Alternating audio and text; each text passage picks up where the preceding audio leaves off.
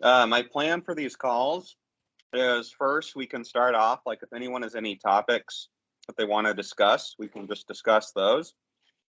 And then after that, or if no one has any topics they'd like to discuss, we can go into some type of a discussion of like a piece of like a poem or a book or, a video, an article, whatever the topic is for the week. So I've selected a poem for this week, but first I'd like to open the floor to you guys. So if you have any things that you guys would like to discuss.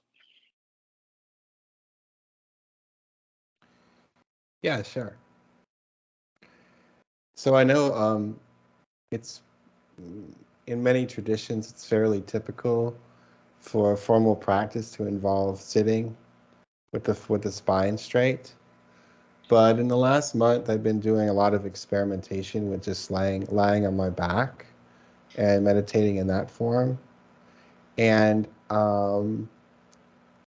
yeah, I'd say that it's I've been getting a lot of varying results that way, but sometimes much it's like much faster to achieve relaxation in a laying position than it is from a formal sitting position, because there's less for me anyway, it's less to focus on as far as the posture. And I don't get sleepy on my back the way a lot of people do. I don't ever sleep on my back unless I'm, traveling. So, yeah, I just wanted to share that. It's been really nice to, I don't want to say abandon formal sitting, but to have that alternative posture as a still very effective way to enjoy the moment or enjoy the breath without feeling the need to be attached to one particular posture or another. Yep. Awesome. Yep. That's all I wanted to say about Yeah. that. Yeah, I think this is cool also because the main outlet of the meditation is the breath. So, like the posture is, I will not say secondary, but yeah, it's like uh, not the object of meditation. So the important thing is whatever makes you better focused with the breath and come into the breath and follow the breath. So also for someone could be walking even. Yeah, absolutely. And to add to that, if you examine the reason for the straight back, it's so that one can maintain an alert mind, which is supposed to help with mindfulness and remembering, waking up, etc. And this is actually, I guess, kind of an interesting point to discuss is, what's more important, that alertness or relaxation, right? And both are important, clearly, right? We meditate so that we can let go of hindrances and relax in the present moment. Um, and an alert mind is often helpful when it comes to that. However, like just laying down in bed can be quite relaxing. That can be a way of clearing the mind of hindrances if one is careful about it. So, yeah, I can see advantages to both approaches.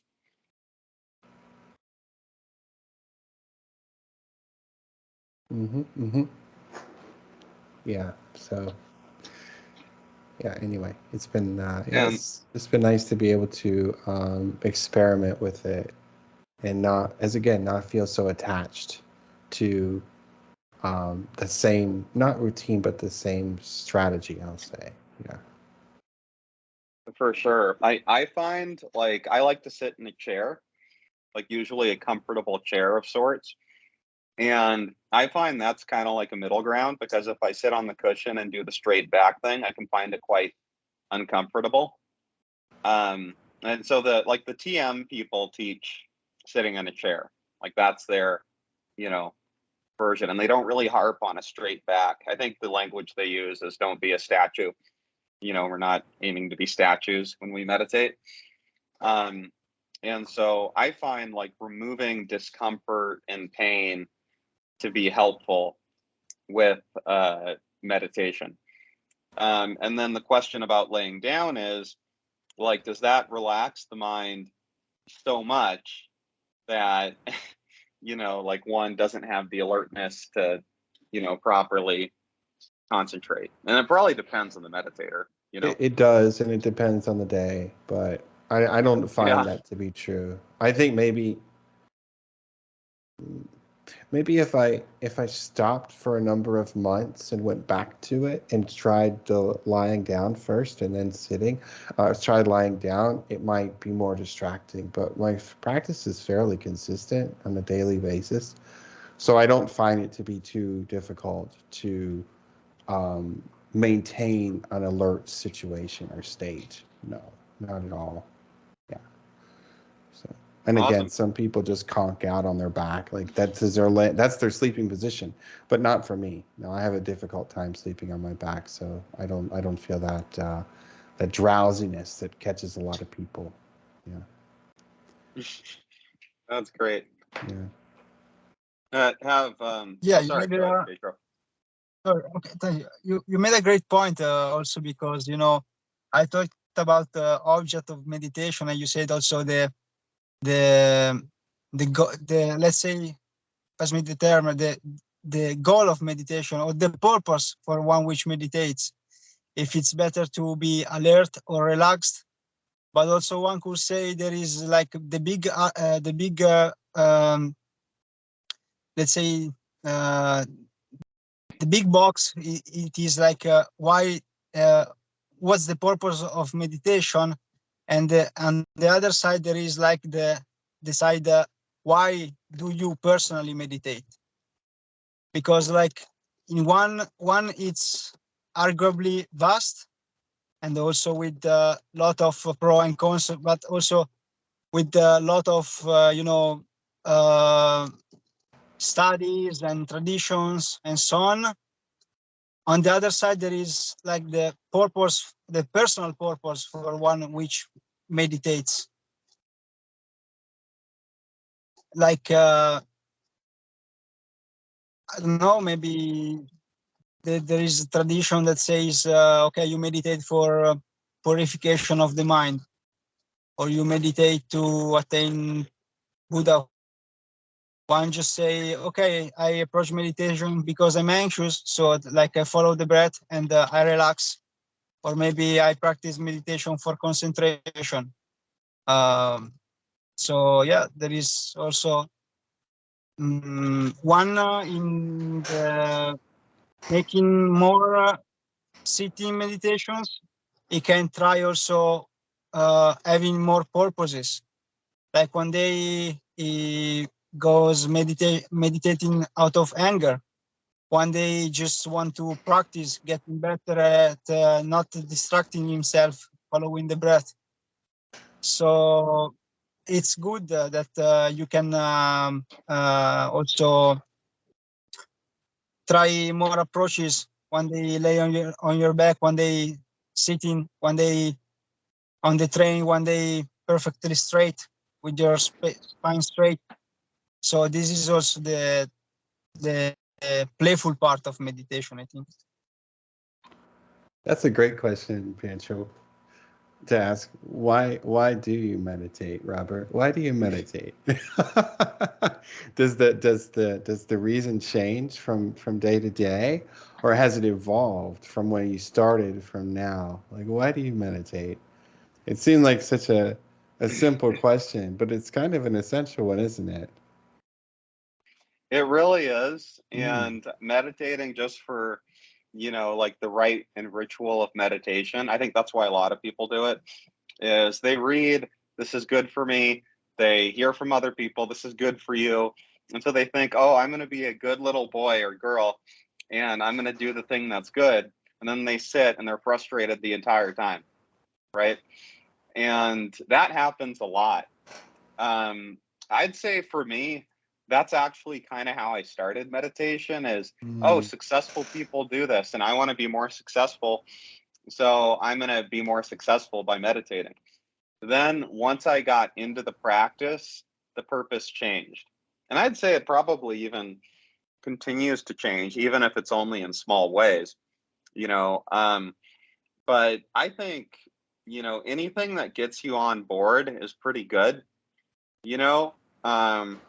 So, even if like someone is meditating so they can be like a tech billionaire sort of a person, hey, at least they're meditating, at least they started the journey. And I think it's better to start the journey than not to start the journey. So, like for me, why I meditate, like I just meditated, right before this, is I find like when I do that, I build up like kind of a wellspring of joy and, centeredness. And then that allows me to be more skillful throughout the day. So, like my own version on it is I don't think meditation is only for the cushion. It's also for the cushion because it's just enjoyable to meditate. It's nice, but the off the cushion benefits are super important. And I notice I'm kinder to people. I'm kinder to my wife. I'm kinder to my family. I'm more attentive at work. In general, I just feel it kind of upgrades me. So as a human when I meditate, and I generally have more mindfulness throughout the day. So like the days when I meditate are pretty much universally better than the days when I don't. And how I respond to stress too is a really big factor. Like if I'm meditating, I'm more likely to respond to stress in like a constructive and positive way instead of like maybe an anxious or fearful way. Because I feel it's a great way also just to like, condition your stress response. But I've even found like I also tend to be luckier on days that I meditate. So, like better things tend to happen to me. I don't know why that is. Maybe it's just I'm more positively biased. It's like one of those cognitive, biases, confirmation bias, where you're in a more positive state. So you view your day more positively. But for whatever reason, better things seem to happen to me on days that I meditate than days that I don't meditate. So, yeah, those are some of my thoughts. I don't know. How about the rest of y'all?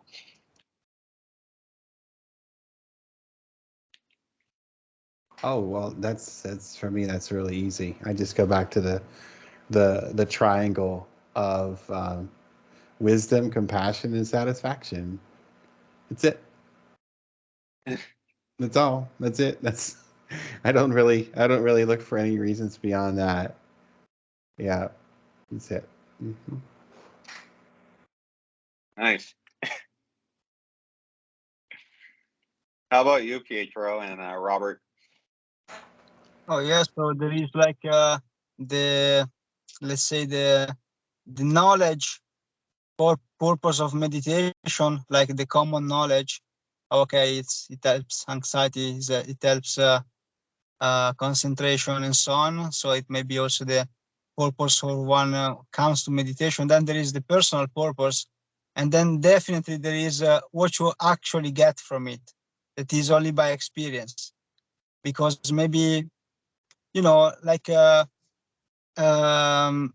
started meditating for because I didn't feel present at all, like I was on in the clouds all the time, and so I get passionate about this thing about the present moment and everything, and then so I knew it was good for being in the present moment, and so that was also kind of my purpose. And then I actually found out that I got that there was a word into it, because also when I joined also the Sangha with Dhammarato, he just give me this perspective about just how much is wonderful to feel, especially since I'm a bad breather throughout the day, to feel your head oxygenated again and feel the fuzzy feeling of blood in the brain. That it's like a really powerful thing. You all the blood it's filled with oxygen, and you feel really in the real time this sensation. So like then maybe you forget for some time, and you go back meditating and find out again this sensation, and it's wonderful. Like Sometimes, I see people going to the spa, but I don't know why it's not should be the same. Like having a good session of meditation and enjoy the immediate results. Also, in fact, for the blood oxygenation. And yeah, also my purpose changed because at first I was in a group where we used to do some kind of vipassana, and there you usually it was more concentrated, concentration oriented. So like coming back to the breathing and learn to not get distracted until they count to 10 and then start again from 0 and go to 10 breaths and so on, up and down, up and down, up and down. And so there was again another kind of approach. But again, the structure is the same, because the structure is the breathing. You stick to the breath, and you enjoy breathing. Now with the method of also adding thoughts, it's very cool because in this moment, in those moments when you have also yourself to choose the right thoughts, the thoughts that you think are wonderful and thoughts that you think are positive, it's beautiful because you learn also on which thing you give importance to. Because in this moment, you have to choose a really wonderful thought that can uplift you during the meditation. And so you put on a scale, like, what do I think it's best serving my interest? And so you discover also yourself, maybe, yeah, you discover that thinking, I don't know, you say to yourself, I'm useful, something like that. And you say, okay, it's nice to feel useful sometimes. This thought uplifted me. So you experiment also with this thing. Oh, sorry, I talked too much. No, carry on. Like, if you have more to say, like, just go ahead. This is an open forum. Yeah, so the purpose may change, and also what you get out of it could be not the purpose, but something better than the original purpose. Something you Sure, discover totally. along the way. Yeah, absolutely. And the point about wisdom and gaining wisdom, I think, is really important and underappreciated. You know, like for me, I'd say like the wisdom I gain from meditation is by gladdening the mind, I am able to act more wisely, throughout my daily experience, right? And like the question of also like what is wisdom is an important question, right? Is wisdom just something practical? Is it theoretical? Like another type of wisdom I gain from meditation, and this is kind of a funny version, but is like just like coming up with ideas. Like I tend to come up with really good ideas when I'm meditating. They just kind of come out of the ether, you know. Um, and I once met a Tibetan Uber driver, and he had a picture of the Dalai Lama. So we started in his Uber, and so we started talking about Buddhism. And he told me his wife meditated 1 hour a day, and she was the source of all the good ideas in the family for doing this 1 hour a day meditation. Like she would just come up with ideas, and they would usually be quite helpful. And my wife recently started meditating more often, and she said to me today or last night, she said, "Oh, I just came up with a really good idea for our household, and it was a really good idea."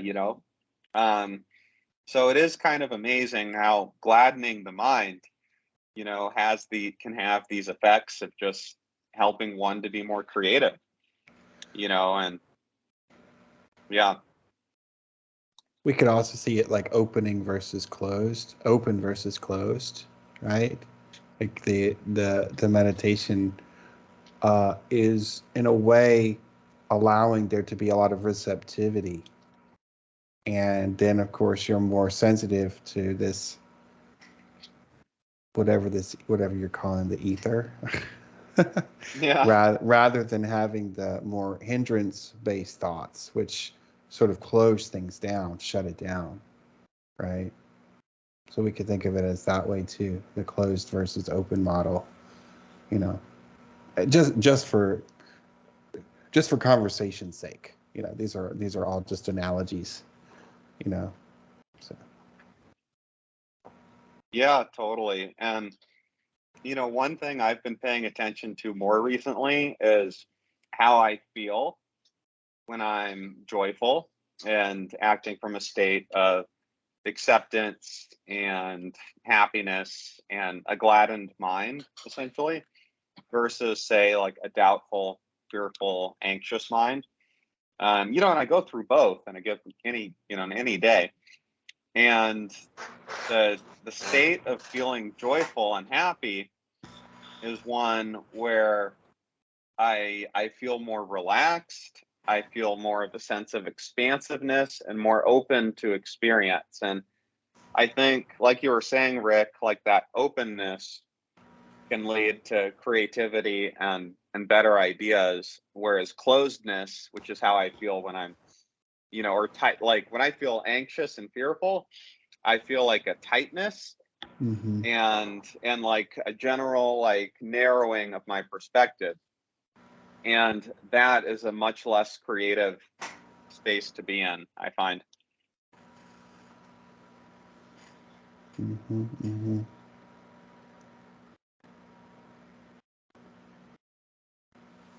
Yeah. Great. But yeah, so anyway, well, let's carry along now. Unless do you guys have anything else to say or add or other topics? I No, will I was just just say curious to hear that, about that. okay. I will just say that, yeah, the openness is also goes with together with alertness, I think, because in alertness you catch up things happening also in the back of your mind as well in the environment. So also maybe some ideas, let's say, since we said in the ether, you could catch also some ideas better with alertness, like intuitive thoughts going on that with closeness you also can contribute also to anxiety. The presence of intuition can, if you are like in refusal or in disagreeing with your sense of intuition, it causes more suffering and more suffering, and so on. It's like a vicious cycle. But with openness, you recognize that intuition is there to help you. It's not like an enemy that you have to fight with criticism onto yourself. So also with alertness, I would say it's great. Openness and alertness. Yeah, totally. And I think it can be kind of an oxymoron, but I feel like a successful meditation results in a relaxed alertness, right? Because relaxation can seem like the opposite of alertness. Um, but there is a way where one can be both relaxed and alert, and that's kind That of what that's what mindfulness means in a way, is paying attention, but doing it in a relaxed way. sounds like a keto, baby. Sounds like a Yeah. keto. Because that was the basic state of readiness that we were asked to to um, to find ourselves in, and on the mat is uh, ready for attacks, but not anticipating them, and as they're developing, not tensing against them, but allowing them to occur, so that in a relaxed state you're able to guide and adjust and blend rather than push or fight or struggle. And so keto has been excellent training in that way for the mind for that kind of state. Yeah. Sure, totally. And I would say that applies to any skill, basically. You know, like a tennis player, if they're really tensed up, and they've narrowed their perspective, they're not going to be open to whatever ball is swung their way. You know, or in my case, like I'm a writer by trade, and it's good for me to be paying attention to what I'm doing. But if I constrain my perspective too much, I'm not open to the flow of ideas. And so, yeah, I totally agree, Rick. There's that, you know, like one must be both relaxed and paying attention, at the same time. And I think that's kind of what mindfulness is. Well, I bring that up because when one is being attacked, there's the fight or flight response that can easily be triggered, right? And so I'm saying not that Aikido is a better activity, but it has a great tendency to help one notice that biological button response and to be able to find a way to avoid that reflex that most people have if they feel that they're in danger, you know. Yeah, absolutely. And it's important to pay attention to those reflexes and then also moderate them, at the same time. As far as, say, like the fear reflex may go. And I think there's kind of this complex thing going on when you're meditating or you're in a state of flow where you're both responding to a situation and simultaneously regulating that response, such that it doesn't overwhelm you in some way.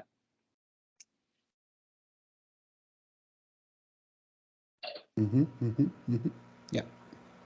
And then perhaps over time, and this is, I think, like the conditioning effect of meditation, the response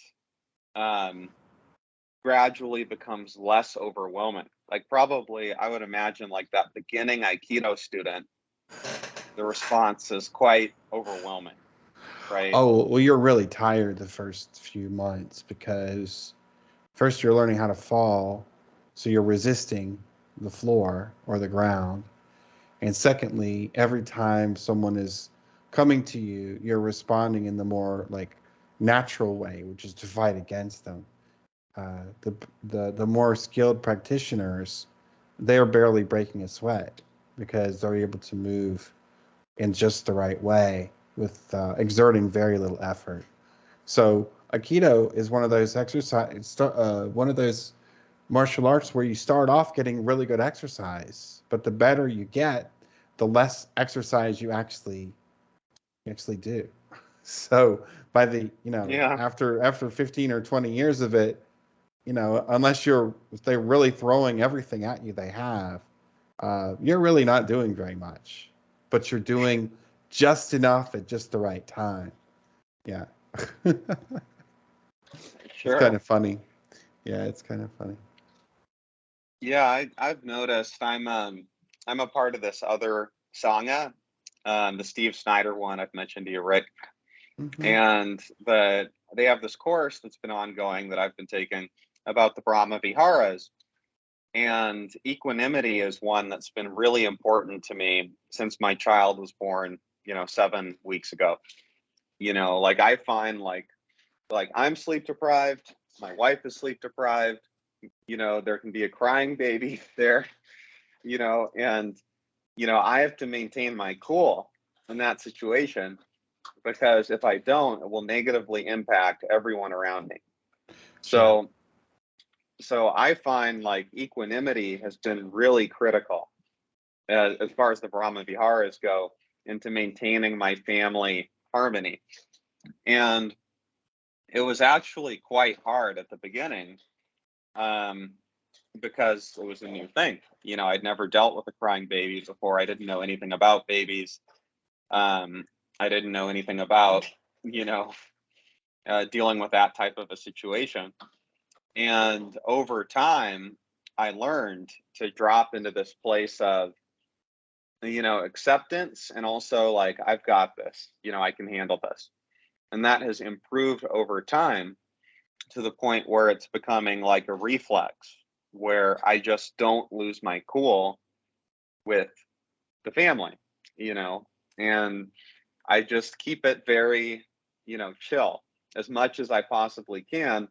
And over time, like that's just becoming an automatic thing. And part of it is like investigation, where I've investigated scenarios where I have not kept my cool, and I've investigated scenarios where I have kept my cool. Mm-hmm. And I find that there's much more benefit in keeping my cool than there is in not, for everyone, for myself, for the baby, for my wife, you know. And so I really focus on this like equanimity to the point where even yesterday, like there was a little bit of stress rising up in the family situation. Sure. And I just thought the word equanimity, and it immediately calmed me down. Just that word, you know, equanimity. You know, that's the solution here. And Very just good. that word on its own, you know. So yeah, I'm finding that becoming like a more automatic response for sure. But anyhow,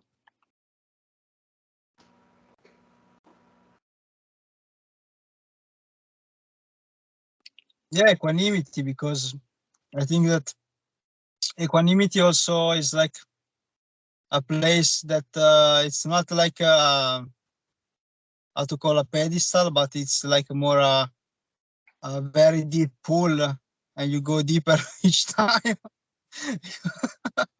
It's not like you know, the floor is lava that you jump on the sofa. Equanimity, because in the meantime, like this equanimity is like you assist things that maybe also in the first time that there was like some tendency to react.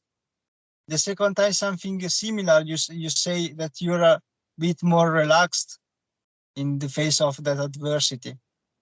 So like yeah, the beautiful thing we follow in the Dharma is that one when it's interested and commits to have it part of his life, like he like says to himself like, okay, I know what's wrong, and I will not do it again.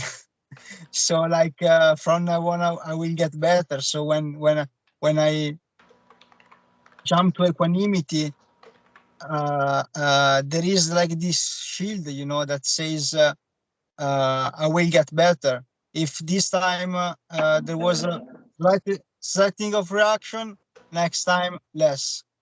So you because you committed to it. So it's like it's also because you want to be positive about it, you know. So because we don't want to be like people that say, I don't know, like oh, this thing it was out of my hand, next time you do it worse, you know, because we want to be positive that we are on a path, and it will get better, and so on. So the positive attitude also about the path, and where this path leads, it's everything, because you you talk to yourself when needed, in a way that's that enhances and points to the little small steps in which you got better. And so you learn to see this incremental joy that builds up in time. And so it's also a new way to train your narrative when it's needed. It's a new way to train your mind to look at the small steps that you do each time, because also you learn to observe better each time, and so you notice better each time. And so yeah, positive attitude, I think it's good to create really a mindset where you can enjoy your company, and like be like yeah, if I'm alone somewhere, I don't want to be troubled by my own mind, I want to be in good company. So like I want to create this positive environment in which there is the right comprehension, the right the right view. Uh, so also for you, it's like we deserve to have this kind of mind, because like also we we we always have this thing, because we will spend all of our life with this instrument, so like the Good. best thing to do. Absolutely. I couldn't agree more. You're totally right. Like your mind is the forerunner, as they say. And if you get your mind right, the rest of your life will follow. If you get your mind wrong, also the rest of your life will follow. Um, and yeah, your point about the right attitude, having that positive attitude is so important. Because that can easily be lost. Like, why am I doing this? Why am I not instead, trying to make a bunch of money instead of doing this meditation thing? Or why am I not, going to the gym instead of meditating? Why am I not, et cetera, et cetera, et cetera, right? There's a million different reasons, and the fact is, and I think this is why it's wise to meditate, is if you get your mind right, you can get the rest of your life right. The mind allows you to, like, especially with meditation, you see more clearly, you have more joy, you have more confidence, you have more, shall we say, resiliency, even, right? Because it's also an empowering thing to know about yourself that you could be sitting in solitary confinement in prison and find a way to brighten your mood. That's like the worst thing someone can do to you, is put you in solitary confinement in prison. And through meditation, you learn to discover that's actually not so bad. That could actually be a nice place to be. That would be, that's not the end of the world if you're in that situation. And I think like that positivity that can come with that is, very enriching for the rest of your life, for all the other areas of your life. And so there's a strength that comes with needing nothing and desiring nothing that can certainly be applied. So yeah, I totally agree.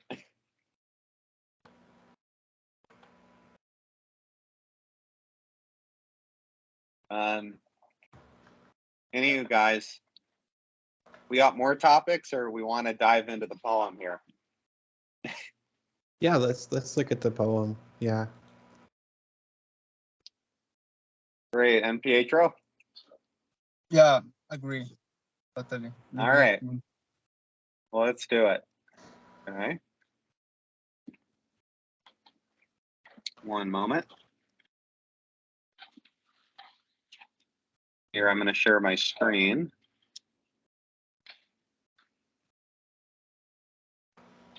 Okay, oh, great.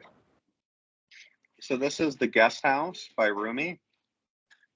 It looks like I actually have to exit Skype, so I don't want to do that. So I'm just gonna read it, and I'll post it in the chat as well. I see it. I can see it clearly. No, you've got it. Oh, Okay, great. Yeah, yeah, Awesome.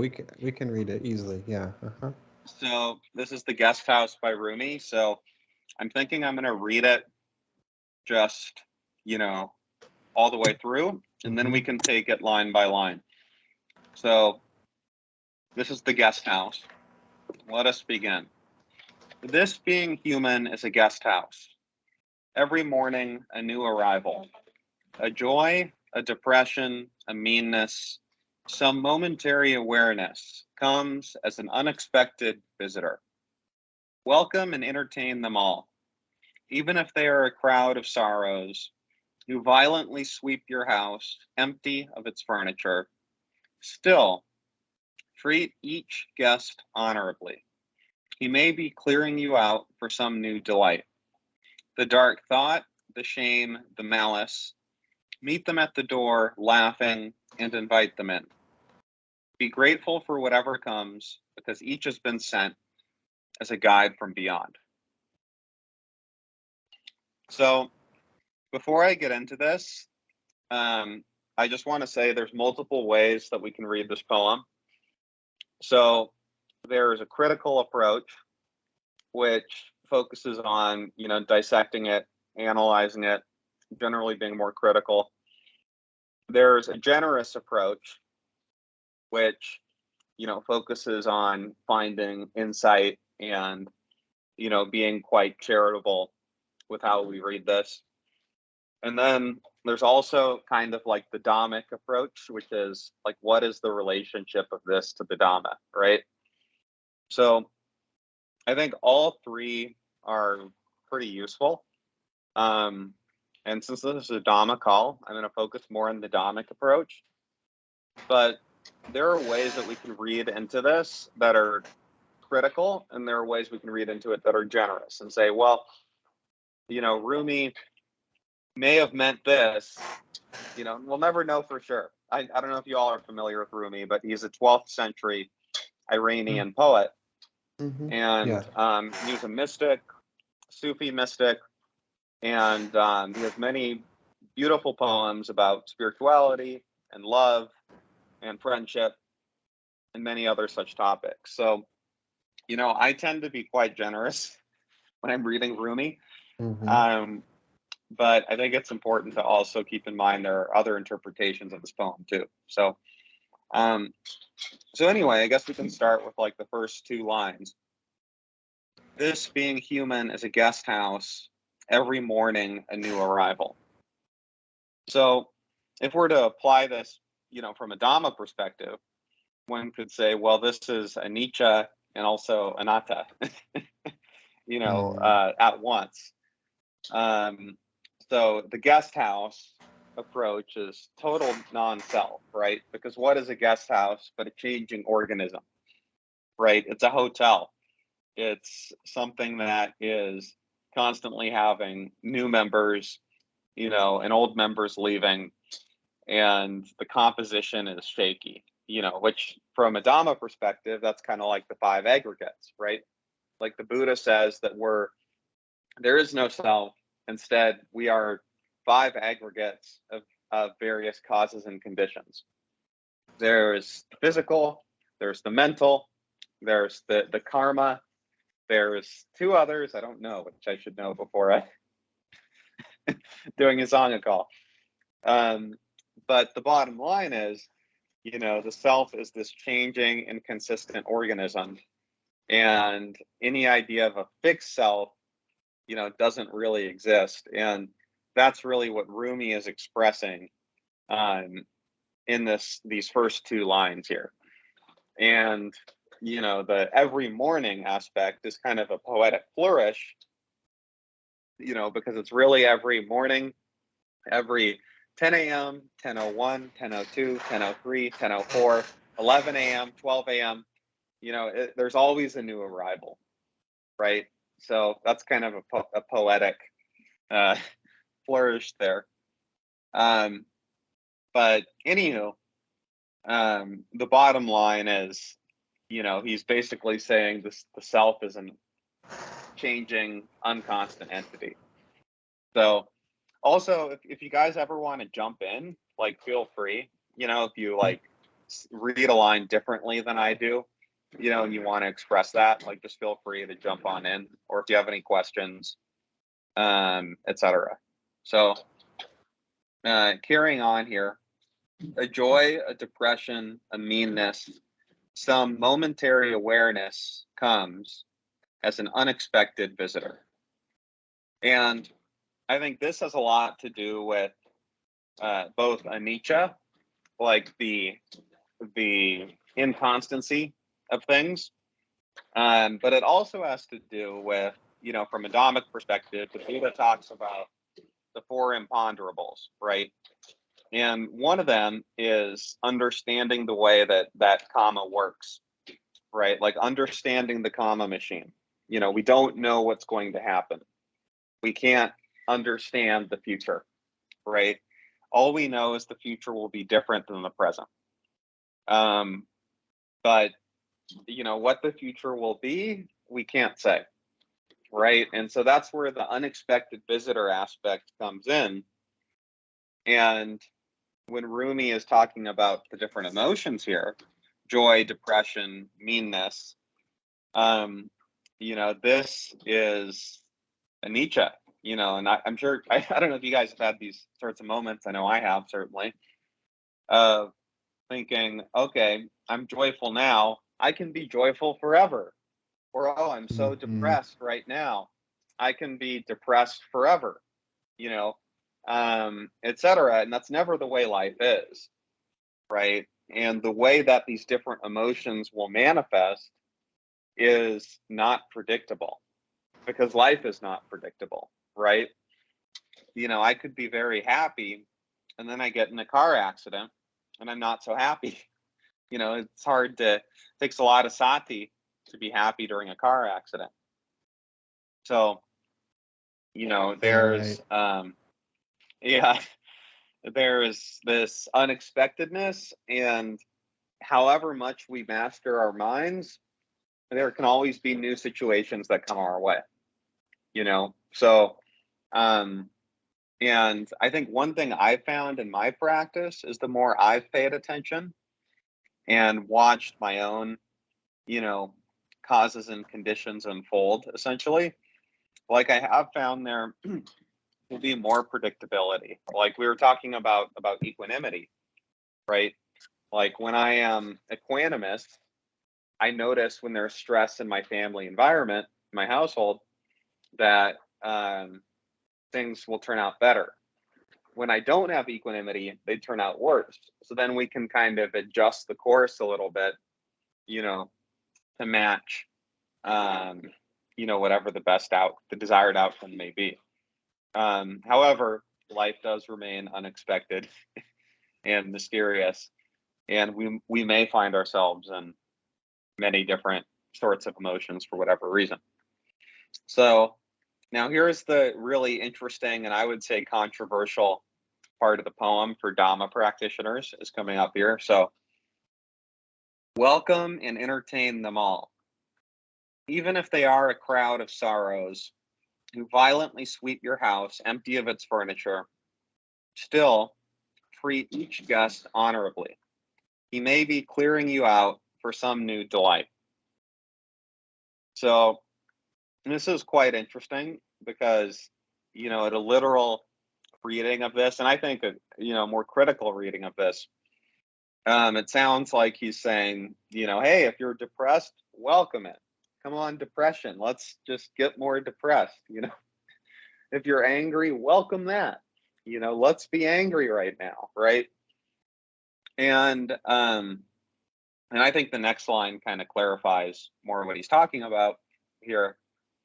But I think, like, one thing I've noticed in my own practice is, as I've investigated more and been more mindful of my emotions, I've found that I'm more friendly towards my unwholesome moments and thoughts, where, if I'm angry, it's like, oh, there's that anger again. I've done that one 1,000 times, right? And so I feel more comfortable with it. That doesn't mean I indulge it. I don't indulge it, but in feeling more comfortable with it, I can brush it away in a more friendly way. So I think a charitable reading of this is, and this is similar to what Pietro was talking about earlier, um, saying, um, I'm going to act, in a positive way in this situation. I'm going to take a positive attitude towards this pain. I can do this. I can handle it. I can, you know, fix this situation. And I think, like, if you take the word entertain, for example, to entertain one's doubt or one's anger or desire or whatever hindrance may arise is to really, you know, play with it. And this is something Don Murato likes to talk about, is if something unusual comes up in your life, see it as a new toy to play with, right? This is a toy, whatever anger or desire or etc. is coming up. And that's a way of dropping out of alarm and anxiety, and that, like, I'm so righteous, I have to be such a good meditator status, and instead dropping into this place of, I can handle this. This is just a toy. This is something to play with. This is something to work with, right? And I think, by welcoming and entertaining one's, unwholesome moments, you're in that moment detaching from them, right? Whereas if you indulge them, and you get even angrier, you get even more depressed, instead of entertaining yourself with the idea of depression or entertaining yourself with the idea of anger, you're going to create more dukkha. So I think this, like, hey, it's okay, I was angry. I'm going to entertain myself with this. That reminds me a lot of this. It's a new toy to play with. And then in the next few lines, even if they are a crowd of sorrows who violently sweep your house empty of its furniture, still treat each guest honorably. So, there's this great Nelson Mandela quote, which I think has a lot of Dhamma in it, which is, I never lose, I either win or I learn. And there's also a story by, and I think this is a Taoist story or Zen. Maybe Rick, you can correct me or point to the true source here. But it reminds me of this great story about this Chinese farmer during a war in, like, the 14th century, 12th century, something like that. And he has a son who is of age to be a soldier. And anyway, and so the Chinese government comes by and asks the farmer, we would like to come by your house, soon, to recruit your son, to draft your son for the war. And the soldier says, okay, that's fine. Hey, Scott, great Hello. to have you on. How's We it were going? just good. How are you, man? Good. Great. So we're discussing this poem, The Guest House by Rumi, and we're on this third stanza here. So if you want, you can just read the poem for yourself, but we're discussing this line. Sorry. All right. Yeah, Interrupt. no worries. Oh, no problemo. So anyway, this Chinese peasant, his son is about to be drafted for this war, and the government is going to return soon to pick him up to become a soldier. And the son and the wife go to the father, and say, is this really bad? Like, they're in a state of dismay. And his response is, maybe not. Then the government official returns, and it's time for the war. And as he's returning, the son is out on a horse, and he falls from the horse and he breaks his legs. And the government official arrives and and says, "I'm here for your son." And the son is now lame. He can't walk, and so he can't recruit him for the war. And the wife and the son go to the farmer again and say, how great is this? Like, he broke his leg, so now he's not going to go die in the war. And the farmer says, maybe, maybe not. So there's these shifts in fortune, and we don't always know how they're going to play out. So when it says, even if they are a crowd of sorrows who violently sweep your house empty of its furniture, still treat each guest honorably. So we never know how things are going to play out. And sometimes we can have a great misfortune happen to us that can end up being really positive. And other times we can have something really good happen to us and it ends up being quite a negative development. Like, another example of this would be lottery winners. A lot of people win the lottery and then they find it ruins their lives, right? Like, suddenly, family members are asking them for money, friends are asking them for money. They feel they can't trust anyone. They get into drugs, and most lottery winners end up usually spending the entire winnings and with a host of problems in their personal life after. And some say, I wish I never won the lottery, right? So, that question of, is the crowd of sorrows good or bad? Oftentimes when we have things happen to us in our life, we don't really know what the effect is going to be. So, that said, one does not have to be sorrowful, amidst the slings and arrows of outrageous fortune, right? And I think, this particular stanza here is Rumi saying, unfortunate events, since we don't know how they're going to play out, why be depressed about them? And having a house empty of its furniture could be quite a good thing, because that could be what brings life into your house. That could be what brings joy into your house. Space, that could be a really positive thing.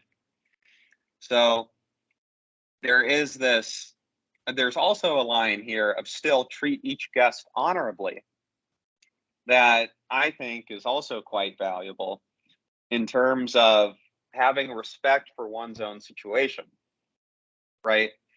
And like, the word honor is really interesting, because it implies kind of a respect, right? And respect has both like a gratifying and generous side to it, and it also can have kind of a cautious, attentive alertness to it, right? So if the president is coming for dinner, you want to treat him honorably, which would mean with generosity and kindness, but also being attentive to whatever may occur. So I think this question of, how to treat one honorably is kind of interesting, and something that could be a whole Dhamma talk on its own. But, whether it's a crowd of sorrows or a crowd of good fortune, regardless, treat it with honor and treat it with mindfulness. And I think that's what Rumi is saying here, as well as an openness to however our situation may change. So moving along here to this last line of this stanza, he may be clearing you out for some new delight. And that is really about having that right attitude of, hey, isn't it so great my house is empty now? Isn't it so great I lost everything? Now I can fill my life with something better, right? And maybe that lottery winner that ruins their lives, like, maybe now this is a moment where they can be clear, about what really brings them joy in life, right? Like, by going through that whole roller coaster of first being broke and then having a ton of money and then being broke again. Now they can gain clarity on what really brings them joy, what types of relationships they would really like to have, etc. So moving on to the next stanza, and I think this is totally in line with the more generous reading of this poem, is the dark thought, the shame, the malice. Meet them at the door laughing and invite them in. And so I think this is where Rumi is really taking that attitude of the lion, that attitude of, I can handle this. You know, oh, a dark thought, ha ha ha. You know, I got this, man. And it's not saying focus on your dark thoughts, right? It's saying if you have a dark thought, aha, Mara, I see you. You know, laugh at that. And in doing so, you are changing, you know, from the unwholesome to the wholesome in that very moment. So, whereas if one is afraid and, oh, I'm a really bad Buddhist for getting angry, or I'm a really bad Buddhist for being depressed, you're actually going to set yourself back and have more dukkha, less satisfaction just by doing that. So, this I think is where, by saying, like, there's a song by East Forest and Ram Dass, and it's called Dark Thoughts. And I really recommend checking out this album of like Ram Dass and East Forest, because there's some really nice tunes on there, some nice beats. But one of Ram Dass's little mantras in there is love your dark thoughts.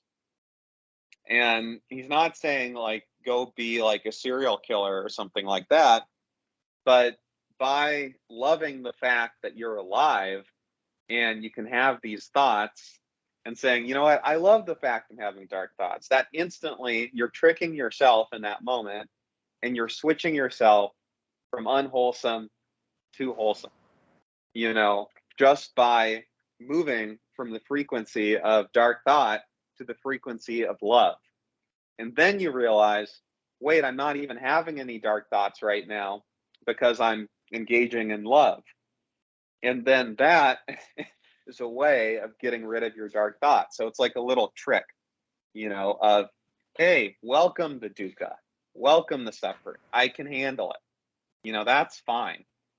And that's also the approach of equanimity. So there's a lot going on there. And I think Rumi is kind of trying to trick the reader into being happy. Kind of like Ram Dass in that song, which I can post in the chat as well. So now for the last stanza here, be grateful for whatever comes, because each has been sent as a guide from beyond. And this is very mystical. And Rumi was obviously a mystic that believed in God. And, you know, his version of God is not really like the normal definition. I don't think he, you know, believed in God the judge, the old man sitting on the throne, judging people. But if you read his other poems, he seems to have much more of an approach of, we are all one, you know, beautiful song that is, you know, playing its notes. And that's just great. You know, that's love. We are all part of love, right? And, you know, it's interesting. I've heard it said before that, you know, one thing Christianity does focus on a lot more than Buddhism, and Rick, you and I have had a conversation about this before, is love. You know, in the suttas, there's a lot about metta and loving kindness, but not specifically the word love, right? It's not like the Buddha is saying, go forth and love everyone, whereas that's something Jesus was more known to say, right? And it doesn't mean the Buddha is anti-love, but the word loving kindness tempers this attachment that can often come about in love.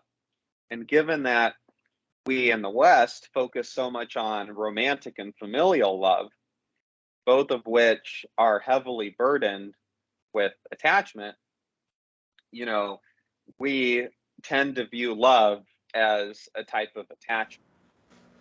right? And loving kindness, by adding that word kind or kindness, that tempers the attachment aspect. And I think that's the reason for that translation in part, you know.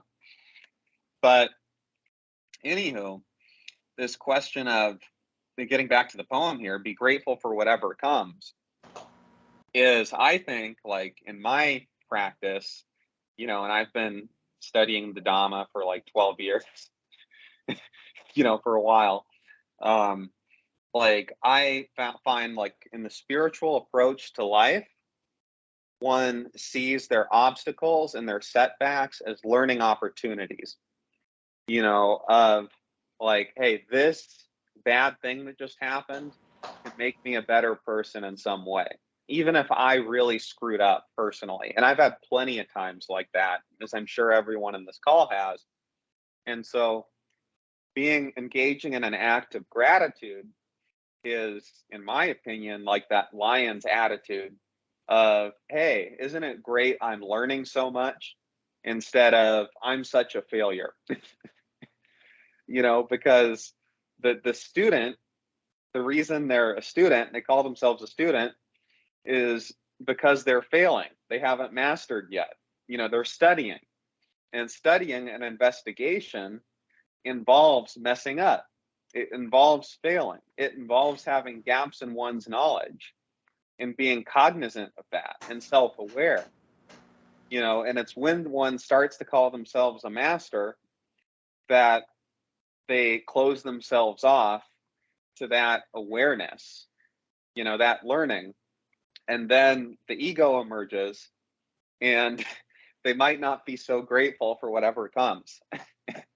You know, and so some really good teachers out there will often say, I'm not actually a teacher, I'm always a student. You know, I'm always learning. And that's a way of saying I'm always investigating. And the wholesome approach to that is being grateful for whatever comes. You know, maybe the sorrows that clear out my house are going to open my house to be a really nice meditation spot. You know, right? So there's a lot there.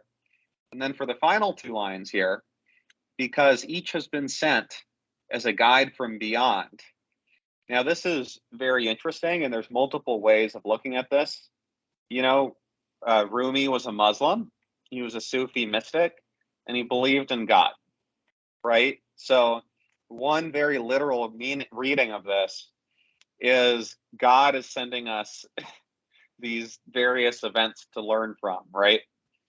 But, you know, a more charitable or Dhamma approach to this same text, you know, Rumi would probably agree with this too, is that, um, you know, beyond is just the incomprehensibility of reality, right? It's the karma machine. It's the oneness of life. It's the four imponderables, as the Buddha says, right? You know, which include, you know, we can't understand the way the karma machine works. So, you know, however, being grateful for what's coming because it comes from what's beyond, that can sound kind of theistic. However, you can also look at it as a love for reality and a love for life itself. You know, an acceptance, a love, a joy, and recognizing, wow, isn't it so great? I don't know why everything is happening. Isn't it so great? I don't know what's going on. You know, so I can just sit and enjoy, and it remains a show. It remains a spectacle. And the beauty of that is something we can sit in a tremendous appreciation and gratitude for. And I believe that, you know, that sense of awe and wonder is very fulfilling. And this is from my investigations, and something we should be grateful for. And so another way of reading this is be grateful for the sense of awe and wonder that we don't know what's going to happen. You know, isn't that just great? We can just keep entertaining ourselves with the slings and arrows of outrageous fortune or misfortune. So, So that I find a really beautiful approach. So yeah, I love this poem, and it came quite naturally as a first sort of a reading to focus on. So yeah, that's my little spiel there. Do you guys have any questions, comments, etc.?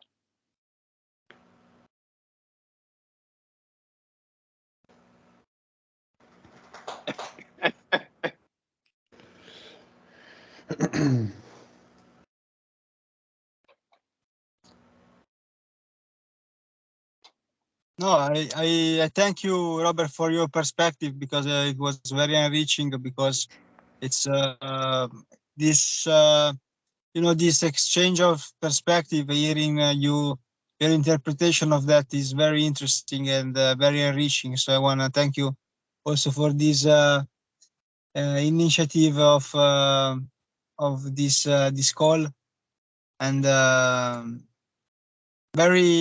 found really enriching hearing your interpretation of this poem. It's very different from reading it alone. So hearing somebody else else's thought and perspective about it is very, again, enriching. So thank you. Sure thing. Thank you, Pietro. I really appreciate your being on this call. This is my first call, so I'm testing the waters here, and I'm enjoying it so far. I'll say something about this. It feels like Rumi is playing with both a very localized, mundane perspective versus sort of an ultimate perspective. Just using words like joy, depression, meanness, sorrows, violence, shame, malice. You know, these are all concepts that, from the limited day-to-day mundane perspective, we can understand from a hindrance or from an ego. But it feels like the poem is trying to push people towards a more of an ultimate experience of this all, and trying to expand their concepts beyond these small, fear-based types of things. So yeah, I like that. That's what they're trying. And of course you have to use language and you have to use concepts in order to do it. But it's just yeah, it's excellent to see someone do what's so difficult to do, which is try and move someone into an experiential state using mundane, commonplace symbols like language, right, and concepts. Yeah. Sure, totally. And yeah, Dhammarato talks about the 1-2 approach, right? A teacher will meet the student where they are, and then try and get them to take their thinking to the next level, right? And like Bhikkhu Buddhadasa, remember Dhammarato told me about this, was famous for using a really vulgar, mundane language in talking about the Dhamma. The hope being that he could reach everyone, right? And Rumi, I think, is actually the most popular poet in America today, which is hilarious that a Muslim from the 12th century would be so much more resonant with people than any modern American poet. Any homegrown poets. Yeah, it's amazing. It really is that he wrote this so long ago. And part of that actually is thanks to the translator, Coleman Barks, who went and took Rumi's original poems, and really modernized and freshened them up for the modern audience. So he did benefit from a really good translator, but nonetheless, the core message is his. And I think Rumi does a great job of using mundane language and not using language that is too fanciful, or literary, which is, one of my problems with modern poetry, is it can read like a intellectual dick swinging contest. Like a thesaurus. Yeah, basically, and so like I wrote in my fair share of poems, and I try to take like a more Rumi approach of making the language really grounded and, simple and easy to understand. And I find that to be a lot more effective. And a lot of great writers actually do that, where they will use like simple language and do it in like a clean and concise way, that can deliver profound message. Like Albert Einstein and he wasn't a writer, obviously. Well, kinda. He was a little bit of a writer, but not a professional. And he was famous for saying that if you can't explain something to a 7-year-old, it means you don't really understand it, right?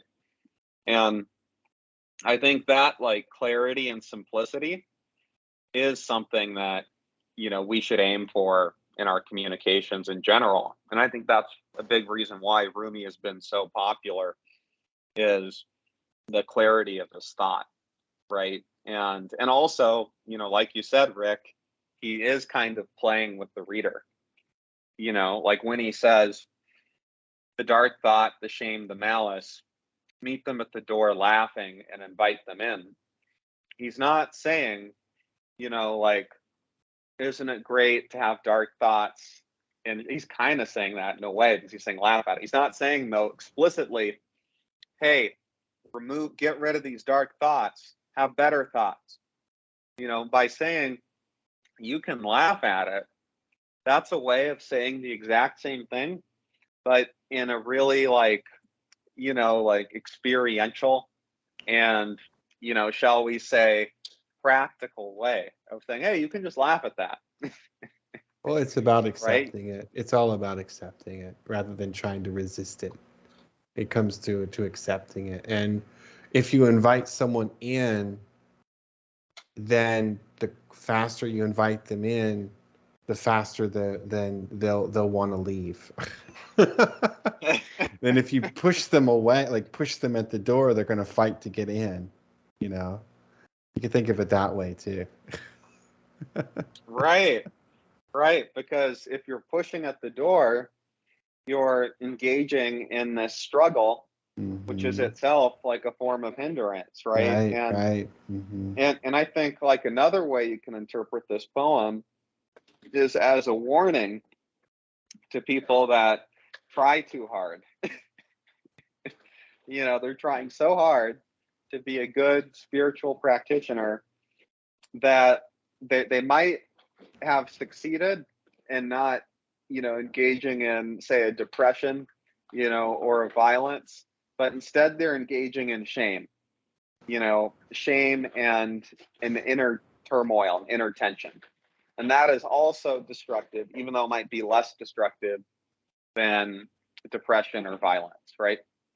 And so, I'd rather, if I could choose to have dinner with a serial killer or, oh, thank you, Scott. Take care. See you soon. Bye. I enjoyed, I just caught the tail end, but it was cool to hear you talk about it. Catch you next time. Bye. See you, Scott. Catch you later. Cheers. So anyway, instead of taking this approach of, I'm going to be the best Buddhist there is, I'd rather have dinner with that person, even though they're filled with maybe shame or self-resentment, etc., of the aspirant that's so determined to aspire, than I would someone that's just committing bad acts. However, the best is someone that is just relaxed about the whole process.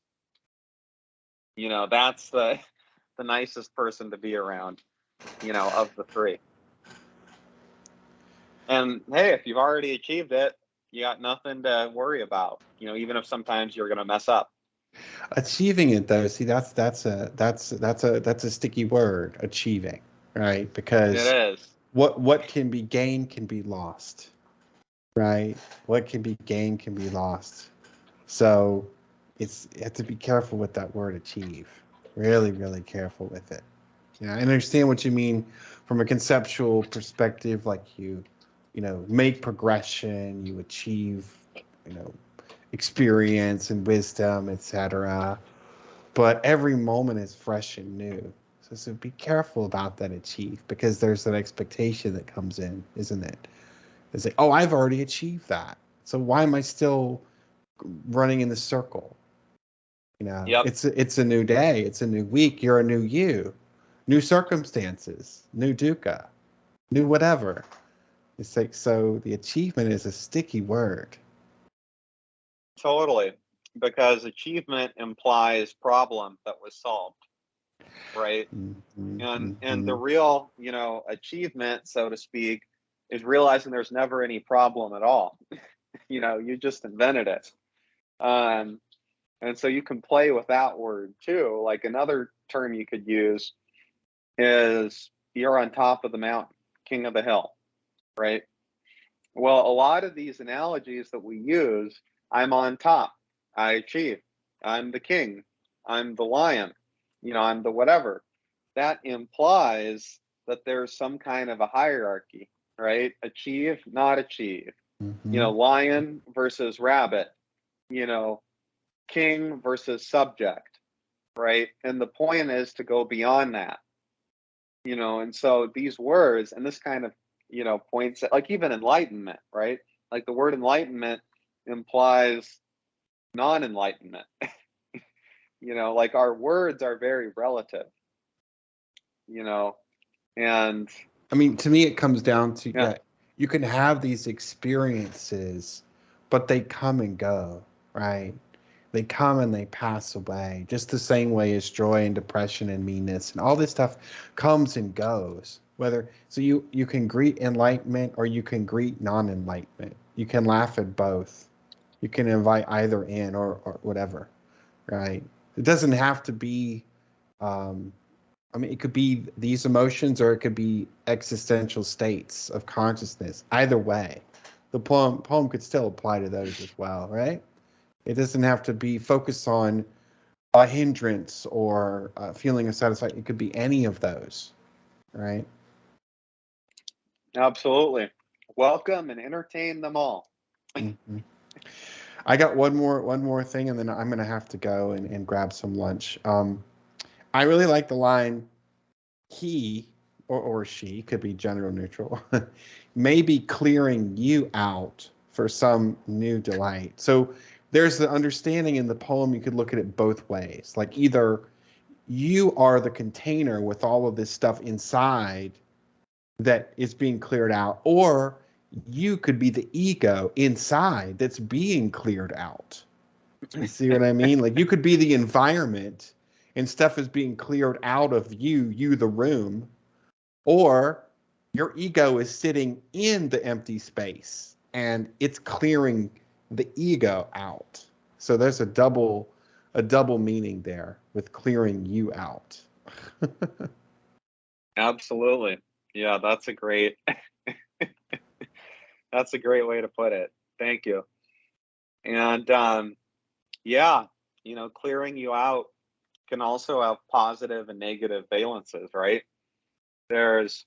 And what he's saying by for some new delight, one can say, isn't it great not to have anything anymore, right?